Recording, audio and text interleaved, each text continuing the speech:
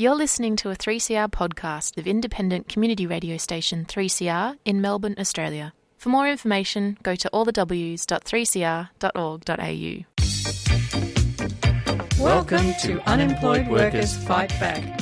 Join your hosts Anne and Kevin the second Friday of every month on The Sewer Show between 5:30 and 6:30 p.m. here on 3CR Community Radio. This is a show where we explore macroeconomic solutions For the unemployed and underemployed, everyone in our community has value. Community radio is your antidote to social isolation. Stay connected and listen to 3CR. 855 AM, 3CR digital and streaming and podcasting online at 3cr.org.au.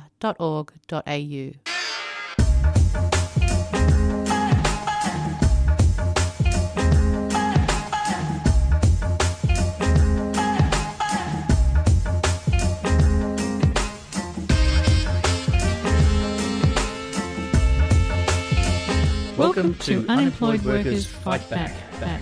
Join your hosts Anne And Kevin, that's me, the second and fourth Friday of each month on The Sewer Show between 5:30 and 6:30 p.m. here on 3CR Community Radio. This is a show where we explore macroeconomic solutions For the unemployed and underemployed, Everyone in our community has value.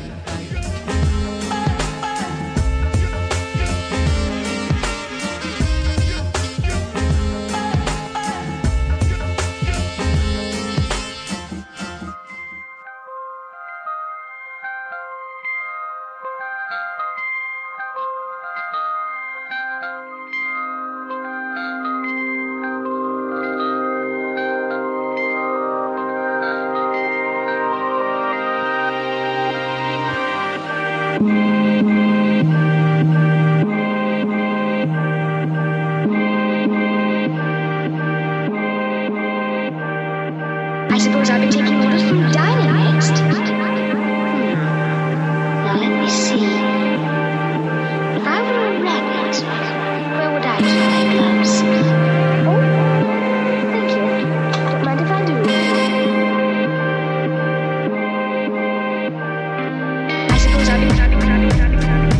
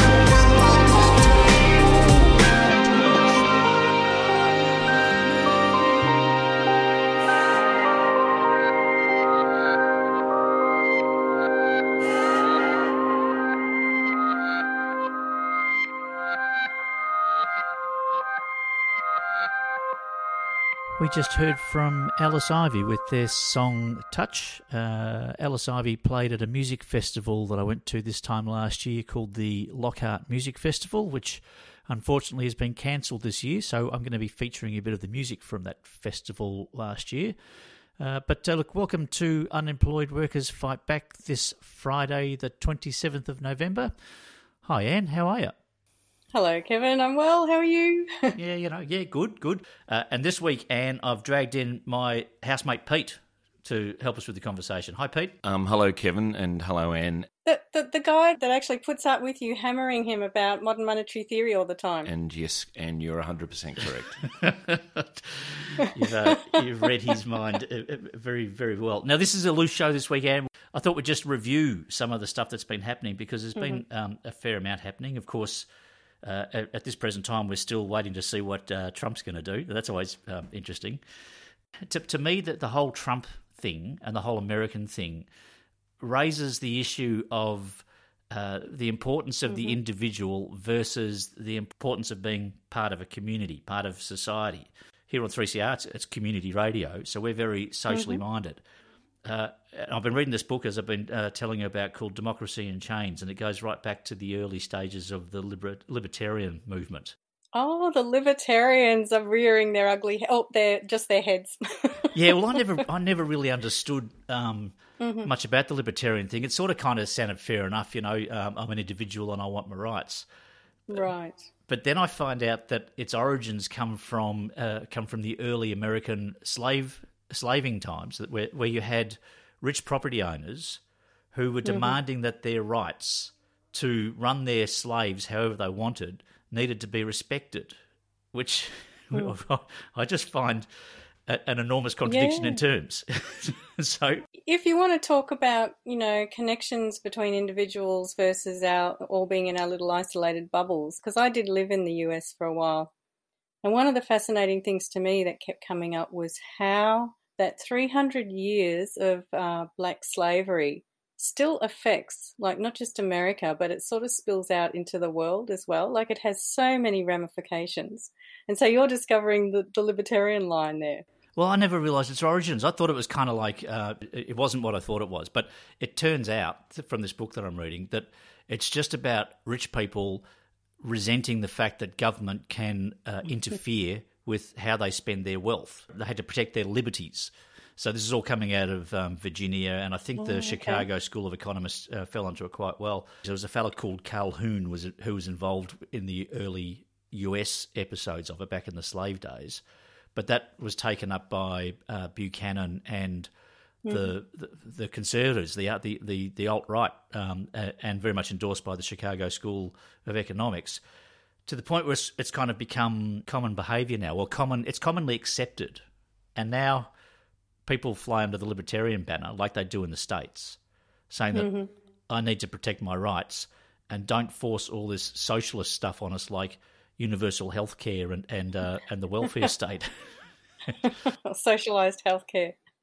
The PR job that the right wing have done a very good job, where you have all these people arguing for their liberty, even though in practical terms it's against their own self-interest.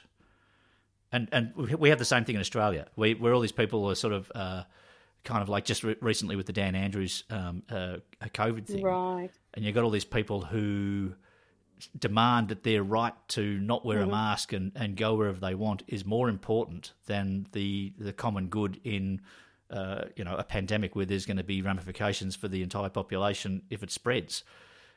That's very much part of that whole libertarian frame of mind.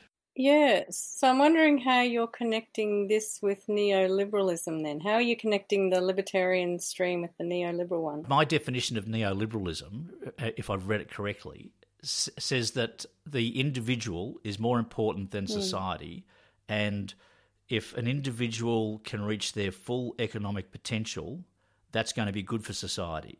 And it's this kind of greed is good mentality that was established particularly through the 80s and the 90s. And that's been accepted. Oh, I see. That's been accepted on large now. So that's very much greed is good. Get the government out of my way. Don't inhibit me from being an individual, and let me reach my full economic potential. I'm wondering what your mate Pete there is thinking, because I can see he doesn't seem to be nodding or shaking his head. So I think he's being an individual over there, having his own individual thoughts about it all. He's protecting his personal space. I used to play a lot of cards as a young man. No, I'm interested how long you were in America for and at what stage. Yeah, well, I was over there for about 15 years. I first went to America in 1985 and at the height of Ronald Reagan's power. And I knew very little about American history, and if you'd asked me if John F. Kennedy at that stage was a Democrat or a Republican, I wouldn't have told you. I would have nominally thought he was a Republican, because in Australia we have this attitude that the right are established old money, you know, they're old Liberal Party blokes from the Melbourne Club. Whereas in America, when I was there, the Democrats were seen as the old established money. They all lived in Martha's Vineyard, and they all came from New England, and they were all Kennedys, and they were all, you know, people of wealth and of influence and of some sort of, establishment. And right. Did you ever make the mistake of mixing up who the Confederates were? No, I knew that, but I was surprised to find out that Abraham Lincoln was a Republican, because the whole idea now of sort of since Reagan and through Bush into Trump is that the Democrats are all lefties and socialists and pseudo-communists, but that's not their origins. When I was over there, the Democrats were seen as establishment and as money and as, you know, the people, you know, the drain the swamp mentality that Trump uses, which was hilarious in its effect insofar as how well it worked. Because there's the Republicans in America, from my couple of visits over there, are the people who've, I suppose, not overly well educated. Maybe they're tradies. They've done well and got themselves into a nice suburban part of whatever city that they live in, and they see the left as people who want to take that off them. Mm-hmm. So they rally behind the Reagans and the Bushes and the Trumps, because they see the left as these progressive forward thinkers and who want to give their money to drug addicts and alcoholics and bums and artists and musicians and that was when I went there in 85. That was the first thing that kind of struck me. Yeah. The thing that amazed me is when I came back to Australia is that John Howard tapped into that. He got the guy who left school at year 9, didn't have a cent to his name, and by the time he was 30, he'd managed to buy a house in the outer suburbs of where I was living in Sydney. And John Howard said, if you vote for Paul Keating, you might lose it, but if you vote for me, I'll let you keep it. You won't go anywhere else. You'll live in that suburb in your fibro house for the rest of the life, but I won't threaten you. I won't threaten you for it. And they've gone, that's good enough for me. Yeah, it's one strand of that thinking. It's a really clever way of dividing the working class, actually. Absolutely. One of the Howard elections, there was a tradie in his fluoro gear saying, you know, I'm going to vote for the party that looks after workers. That's why I'm voting for the coalition. And I almost fell off my chair, you know. So they've been able to pinch the message both in America and in Australia that it's kind of blending of who's supposed to be representing you. That Reagan era was one of the sort of eras of starting to really formulate that message around picking on the people who relied on any form of social security to get by. Victim blaming the poor. Because I sort of travelled off the beaten track for a period of time, and a lot of the people I met were people that had started digging ditches in a road for $3 an hour and had worked themselves up to a position because they had a work ethic and they thought that was the way to go. And they just think that's how everyone should do it. So you can't give money to a bloke just because he can sing or paint a picture or write a book. Why doesn't he go and dig a ditch like I had to do? That's the spectrum and that's the depth of their thought. Why can't he be like me? And that's what Reagan and Bush and Howard out here, and now Morrison, that's where they tap into people. There's a lot of statistics on what services rough sleepers use, how often they use them. They know how many times they've been in and out of each and every service, but nothing about what their feelings were, how it felt, what their tips were, what were their suggestions, how did they survive. I think what that shows is that whatever people may think, the stereotype especially in the right-wing media about who homeless people are and what their character is, we can vouch that people who have had a lived experience of sleeping rough care about themselves and others and the community. You know, we found that 50% of the people we surveyed didn't have a public housing application. Some of them had slept rough for over 10 years. So it fills a real gap, and I think it's really important that, everyone be given access to information. 3CR, your station in struggle and solidarity. Jump online and give what you can. Go to 3cr.org.au. I want a Kim, I want a Courtney, I want a Florence, I want an Annie, I want a Sid, I want an Ellen, I want an Ellen and a Carrie.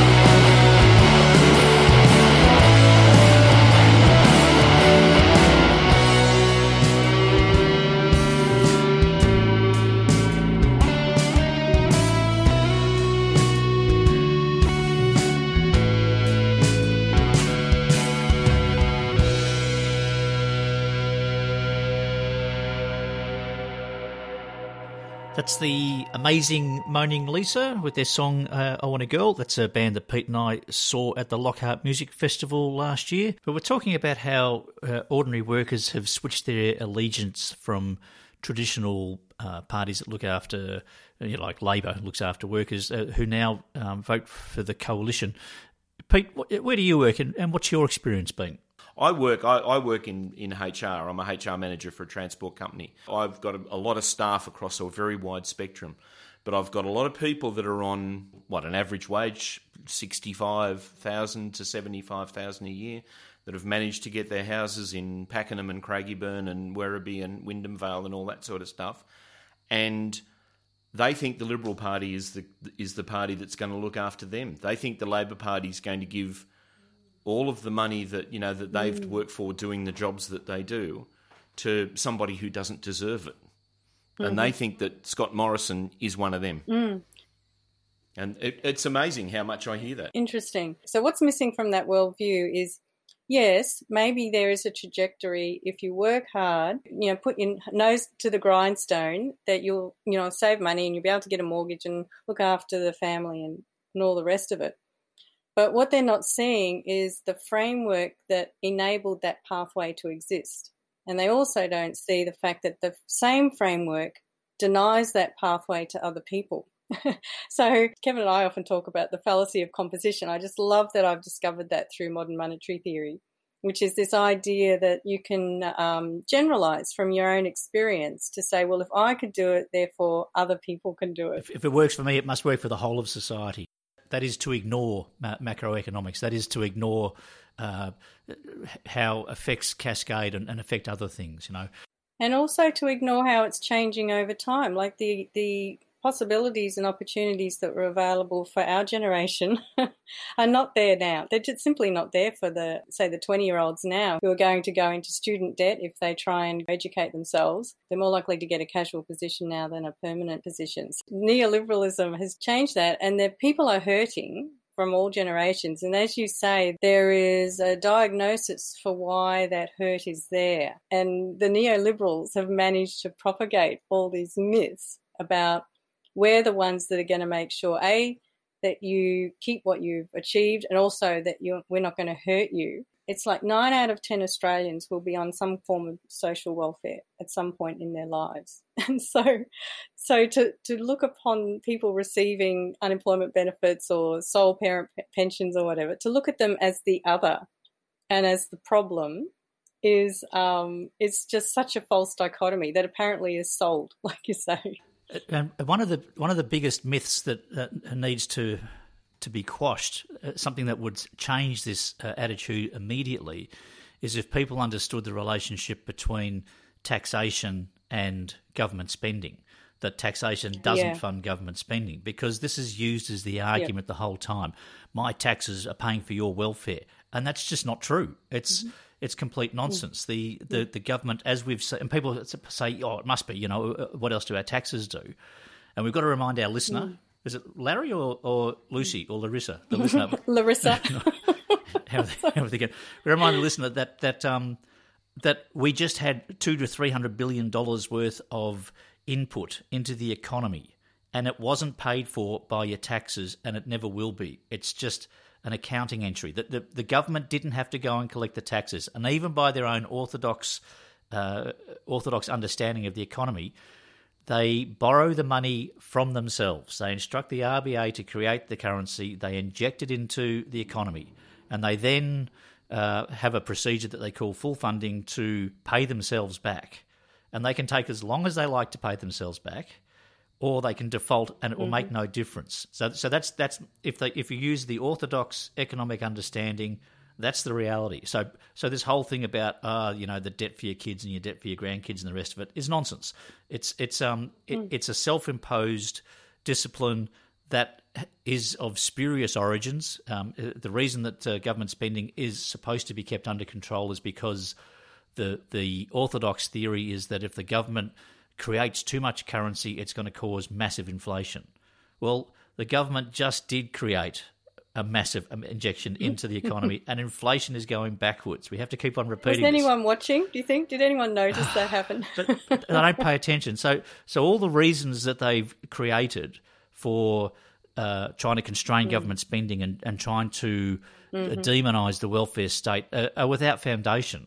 We often hear that modern monetary theory lifts the veil. It does show you how some of these arguments are based on a completely mythological understanding of how the economy works. How do you reckon it would go if people understood that their taxes weren't funding people on the dole, weren't funding the age pension, weren't funding any of that stuff, that all of that funding just came directly from currency creation through the RBA, as it does. We're not making this stuff up. That's the procedure. A bill gets passed in Parliament, it gets forwarded to Treasury, Treasury instructs the RBA, and you get a cheque. That's the procedure. No taxation, no selling of bonds. If people understood that their taxes weren't paying for that the taxes were being used for other things, well, there'd be a riot because people would be very angry that all this money's been taken from them on a false pretense. But that is the reality. The understanding you would have is that money is a public utility and that its main function is to move resources around. And so then I think you would end up with the argument about, well, who should get the resources, which is what's been veiled behind a lot of this misunderstanding of how money really works. And so you'll still get people who say, well, I work hard, therefore I deserve, a nice house with a view. And which brings us back to the original point of this whole libertarian frame of mind. People think that because they have money, they should be able to do whatever they want.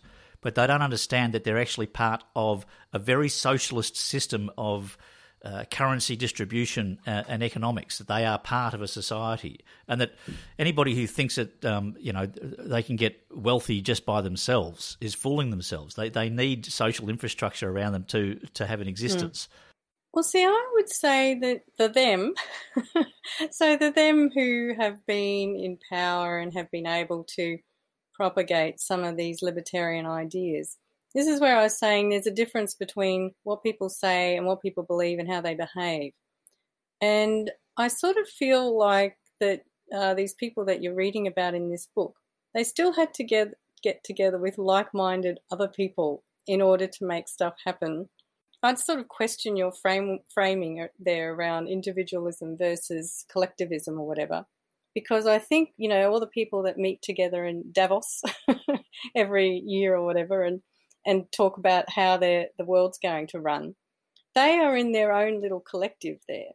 So I prefer to use the word elitism than individualism, because I think it's elitism is the driving ideology. Well, if some of the people that you're mixing with have a surname called Koch, and there's a couple of them who are brothers, and they've got some other wealthy benefactors, it's no accident that the right-wing side of politics is very well funded, and that these people who are saying, leave me alone and stop interfering with all of my wealth, these people have funded these enormous think tanks and created a lot of bogus economics around why they should be left alone and why they should be allowed to accumulate wealth and why they should be able to suppress ordinary workers.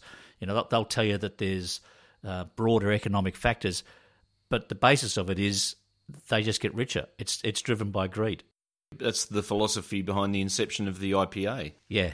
And now it gets referred to by every media outlet known to man as some sort of voice of reason and integrity. And it's a think tank designed to run a right-wing agenda to sell the ABC and reduce wages and reduce company tax and do all those things. And yet they're seen as some sort of august body that needs to be consulted when you run a news item. And the IPA, remind us what that stands for? The Institute of Public Affairs. So started by Rupert Murdoch's father. Oh, I did not know that. Okay. Started by Frank Murdoch, absolutely. Isn't our local member Tim Wilson an IPA person, Pete? He most certainly was.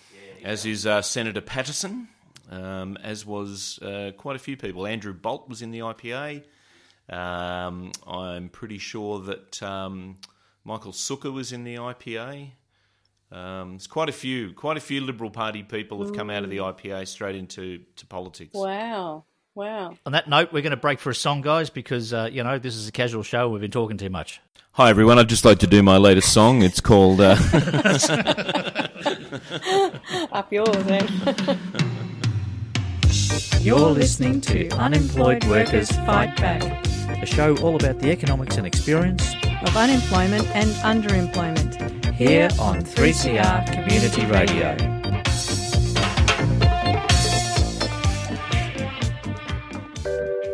There's kind of a lot of things that are coming up to the fore at the moment as well, particularly in terms of the way that we imagine, for example, essential work and also sort of essential community life or essential caregiving. And how those function. If we think about sort of the way that queer family often takes very, very sort of different forms and very, important and meaningful forms that often don't match the picture of normative, heteronormative family life, but how so many of the affordances or the restrictions or the kind of the governmental sort of imagining of the way that we should live and what we need to live and what we need to survive really is shaped around heteronormativity. You know, it's around the family life in the suburb, as opposed to many, you know, single individuals who have shared queer family, both sexual and community connections that sustain them and that kind of give them life and give them sort of energy and comfort and safety and security and support. You're listening to 3CR Community Radio 855 AM on digital and online. 3CR Radical Radio.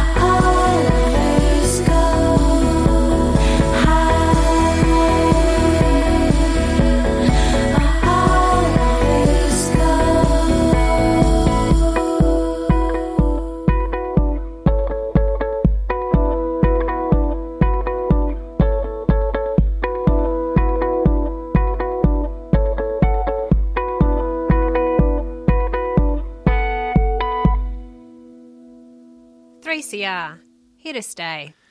We just heard Lovers Part 1 and 2 from Alpine, another great band that played at the Lockhart Music Festival last year that isn't on this year, which is very sad.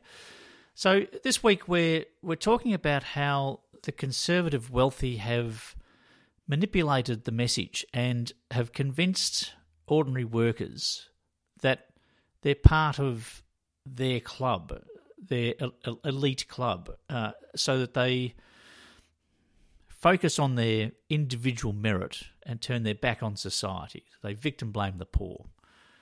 And we're kind of trying to figure out how this came about. And to my mind, a lot of it has to do with the selling of aspiration.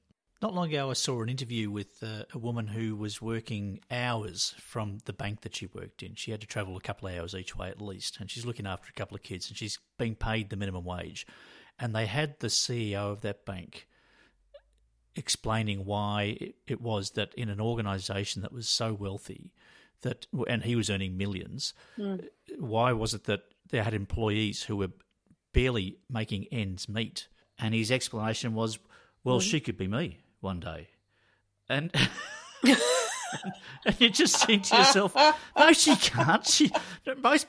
The vast majority of people who work in the bank don't end up being the CEO. That's just a statistical fact. Yeah, well, that's their fault for not working hard enough. That kind of argument drives me nuts. It's kind of like, in sport where the winner says, all you got to do is believe in yourself and train hard and you can win. Well, most people don't win, and they train really hard and they believe in themselves. So it's this kind of just nonsense aspirational stuff, which is people like political parties feed into that, and so they get away with ripping people off and keeping them suppressed just because they keep some false hope glimmering in the distance for them, and I think that's dangerous. Yeah, it's a false idea of possibility, isn't it? It actually links back to what we're talking about with the stigma and the vilification of unemployed, that it's the individual's fault if they do well, as we're just saying, and it's the individual's fault if they do badly as well. Yeah. And we shouldn't therefore have to squander our hard-earned taxes on helping those who have obviously made the wrong choices. So it's a really tight narrative. It's really hard to break. And that's the fallacy of composition stuff that you're talking about before. Somebody says, hey, I'm doing well, and all I had to do well was work hard and put my shoulder to the wheel, and that's why I'm incredibly successful. Ergo, the flip side of that is the reason you're not successful is because you're a lazy arsehole and or you're a bit stupid and it's your own fault. It presumes that there's equal opportunity and that there's enormous amounts of opportunity available for everybody when there simply isn't, especially in a society that is exaggerating its inequality. That becomes less and less possible for more and more people to even get an even break. And yet this aspirational lie is sold to people as a reason to accept their bad lot because one day it's going to get better. Rubbish. Australia shares very, very, very similar philosophies to America. If you look at the Academy Awards, most movies that win Best Picture are about the guy who's kind of started with nothing and he overcomes adversity and there he is at the end of the movie. He gets the girl and he gets the business and he makes all the money and he wins the awards and he's the best player in basketball or he's the Super Bowl champion and everything. And that's how Americans see their country, and we're a bit the same, Aussie spirit, good old Aussie spirit. What the fuck's that? Don't worry about him. He's an Aussie, that makes all the difference. And you're going, no, he's not. He's a human being, like Fred Bloggs from South Africa or fucking Juan Estefano in Spain. He's a human being. He's not. He's an Aussie, though, and us Aussies, we overcome adversity and we win, And there's this whole thing that goes on, how we perceive ourselves, I saw this film the other day on NITV called Jeddah. Have you heard of this? It's a 1950s Australian movie, and the two lead roles in this movie were two Indigenous Australians, two Aborigines. And I thought, you beauty, this will be kind of interesting. And simply what they did was they turned the Australian outback into a Western. And I'm pretty sure that they even had covered wagons with horses. And Jeddah was this Aboriginal girl who had been brought up in a civilized manner, by Western standards. I couldn't watch too much of it because it was just an abomination of a movie as far as I could see. Yeah. And she fell for this guy who was a native Australian, And he rocks in, and he's got the little red wrap around his midriff. He's as tall and strong, and he's carrying spears. And they turned him into a Tarzan character. At one stage of the movie, they're on the bank there, and this crocodile sits there with its jaws wide open, hissing and growling at Jeddah. And the Aboriginal dude jumps into the water after the crocodile pulls his knife out, wrestles with the crocodile, and cuts it open. And crocodile stabs wrestling it. Thrown in. And I'm thinking, there's no way in hell that a native Australian would be so disrespectful to their environment to go and kill something for no apparent reason. It was. That's big grade movies transposed onto the Australian landscape. Yeah. Crocodile Dundee. I know. Yeah. That imagination. Appalling. Yeah. Don't have $1 million and still want to have a good education for your kid? Tune into the Dogs program. We are the defenders of government schools. 12 p.m. on Saturdays here on 3CR 855 and the AM dial podcast, streaming live on 3cr.org.au and 3CR Digital. We defend government schools because they need it.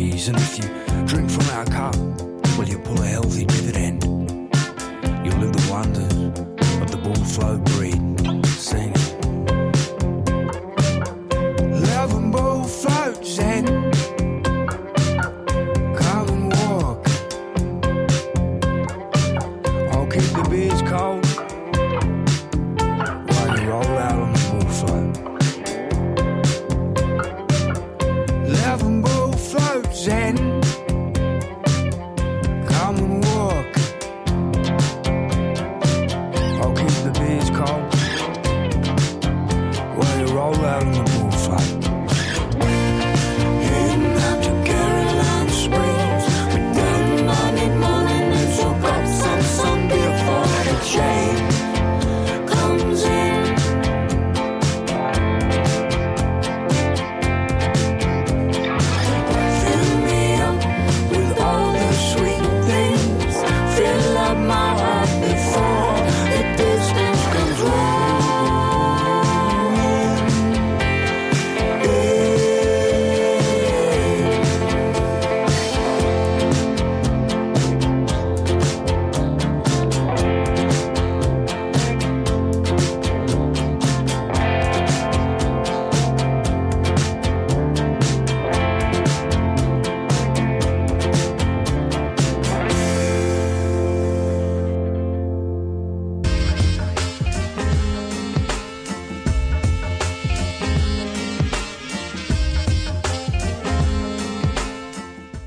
Hi, this is Ed Cooper, and you're listening to Unemployed Workers Fight Back on 3CR with Anne and Kev. Hi, this is Ed Cooper, and you're listening to Anne and Kev on 3CR with their Unemployed Workers Fight Back program. That's my 3MMM version. Okay.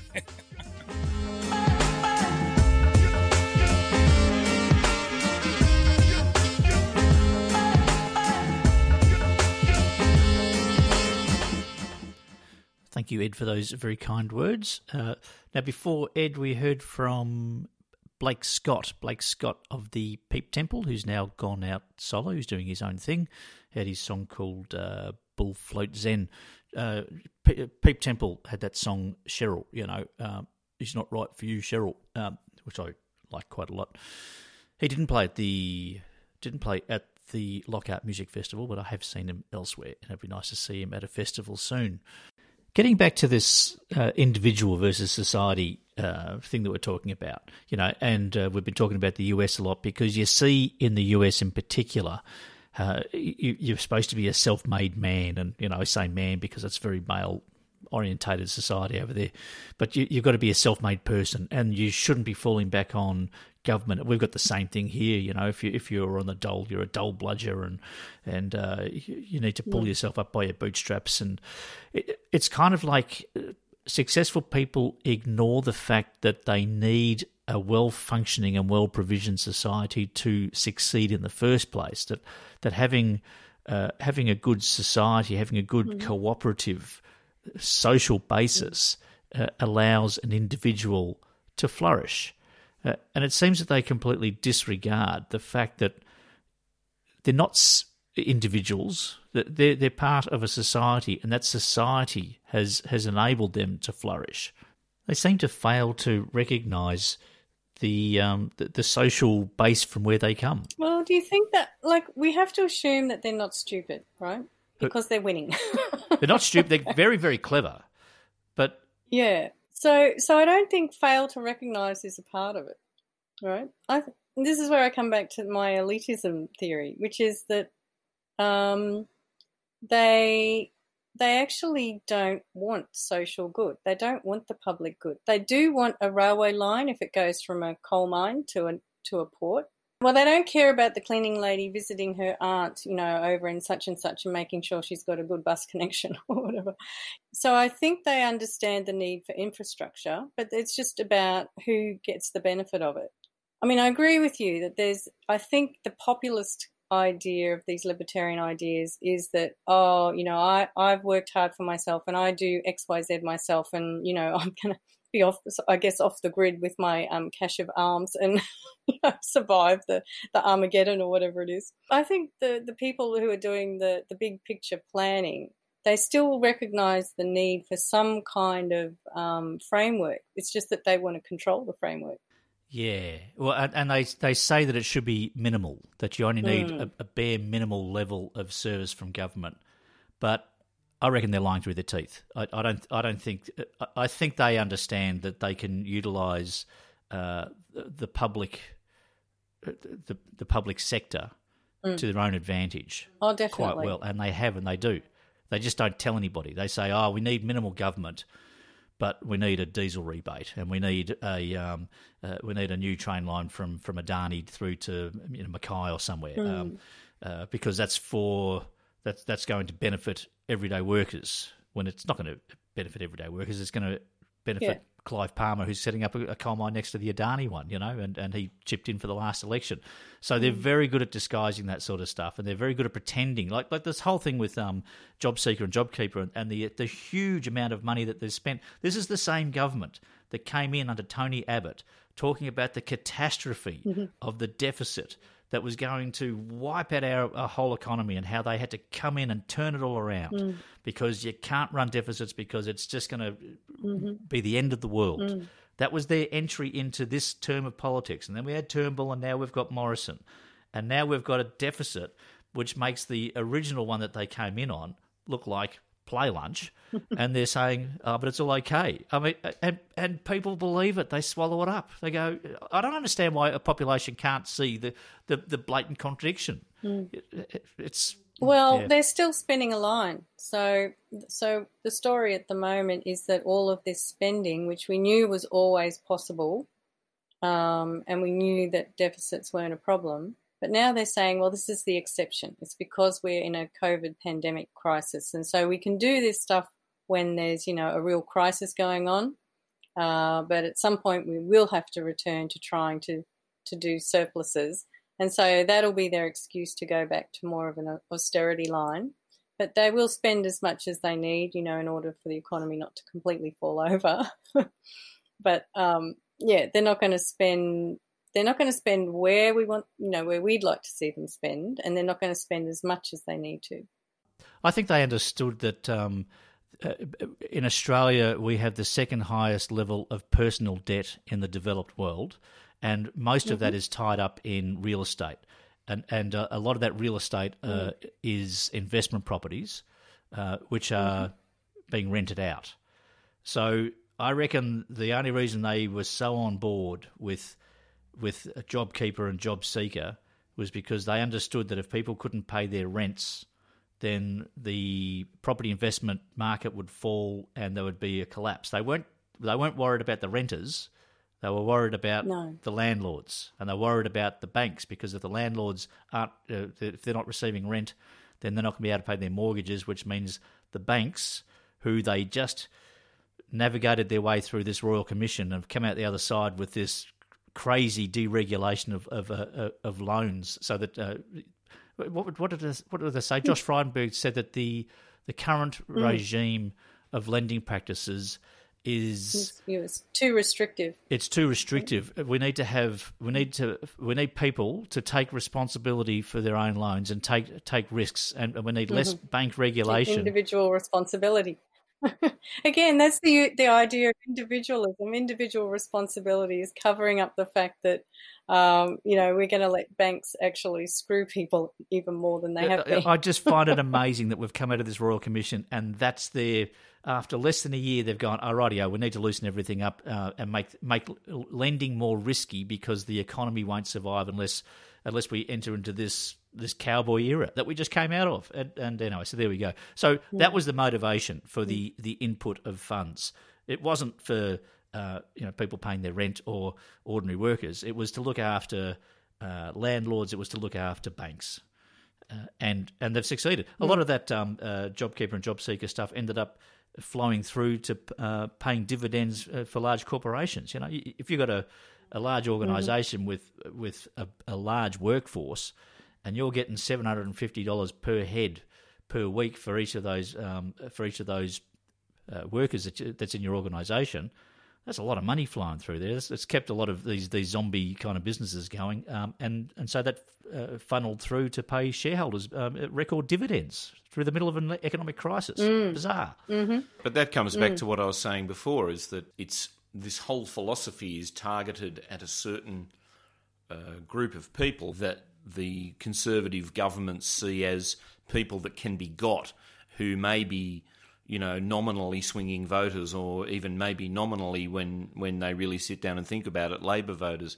But they appeal to them, and this whole thing about what Frydenberg said about freeing up the money again is again to get people to go out and buy fucking houses again, so that they can go and get credit and get loans and buy houses again and keep the housing market going and fall back into that era.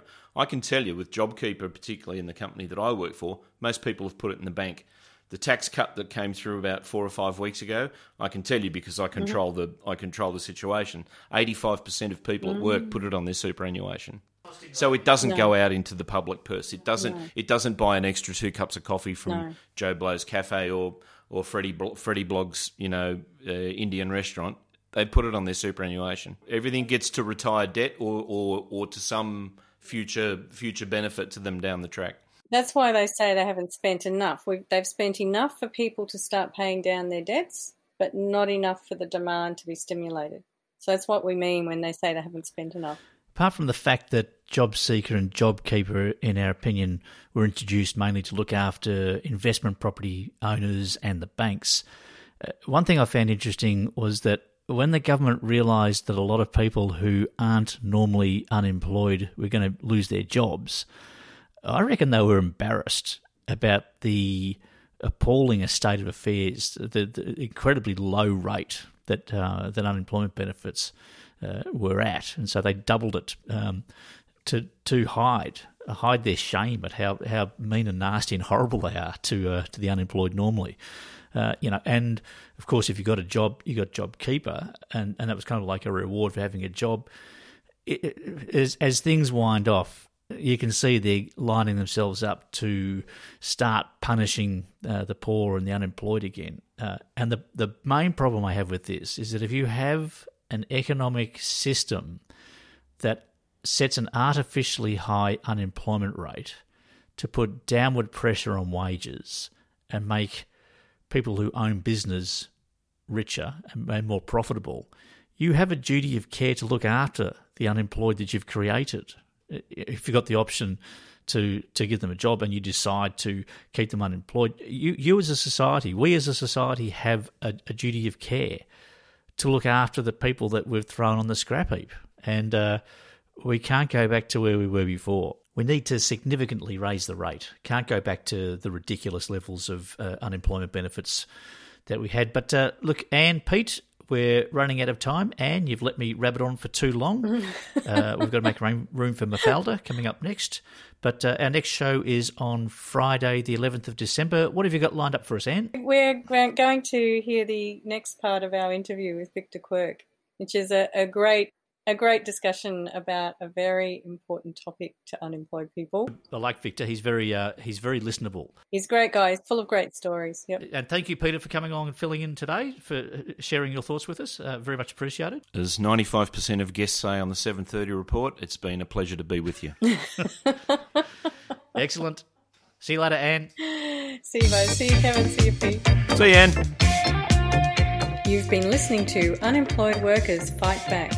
Join us the second and fourth Friday of each and every month as part of the Sewer Show on 3CR. Listen to this show as a podcast by going to 3cr.org.au. We thank all our guests, and I thank you, Anne. And I thank you, Kevin. Oh no, the pleasure was all mine. Oh no, Kevin, the pleasure was all mine. You mean all the pleasure was yours? Kevin, I think I took all the pleasure on this one. Well, if you took all the pleasure, that means there's no pleasure for me at all. I quite enjoyed myself. So if you've got all the pleasure, then what? I had no pleasure. I think we should share the pleasure. Well, we're going to have to share the pleasure because I don't mind you having pleasure. That's great. It's really, have as much pleasure as you like, but don't take all the pleasure. Well, it was very pleasurable. So I'm glad that it was pleasurable for you and it was pleasurable for me. I think we've got a multiplier of pleasure here. That means it's doubly pleasurable. So if it was pleasurable for you in the first place and it was pleasurable for me, well, it's twice as pleasurable as before it was. That's a good thing. Double the pleasure. What could go wrong? Nothing could go wrong. As long as we're agreed. We agree? I think we could agree to agree. Agree. Just this one.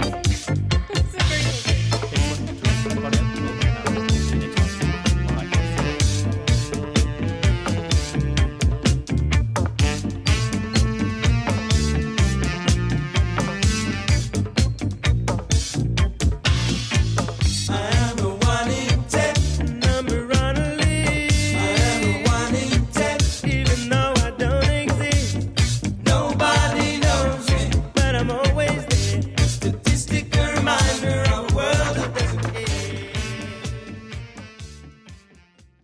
You've been listening to a 3CR podcast produced in the studios of independent community radio station 3CR in Melbourne, Australia.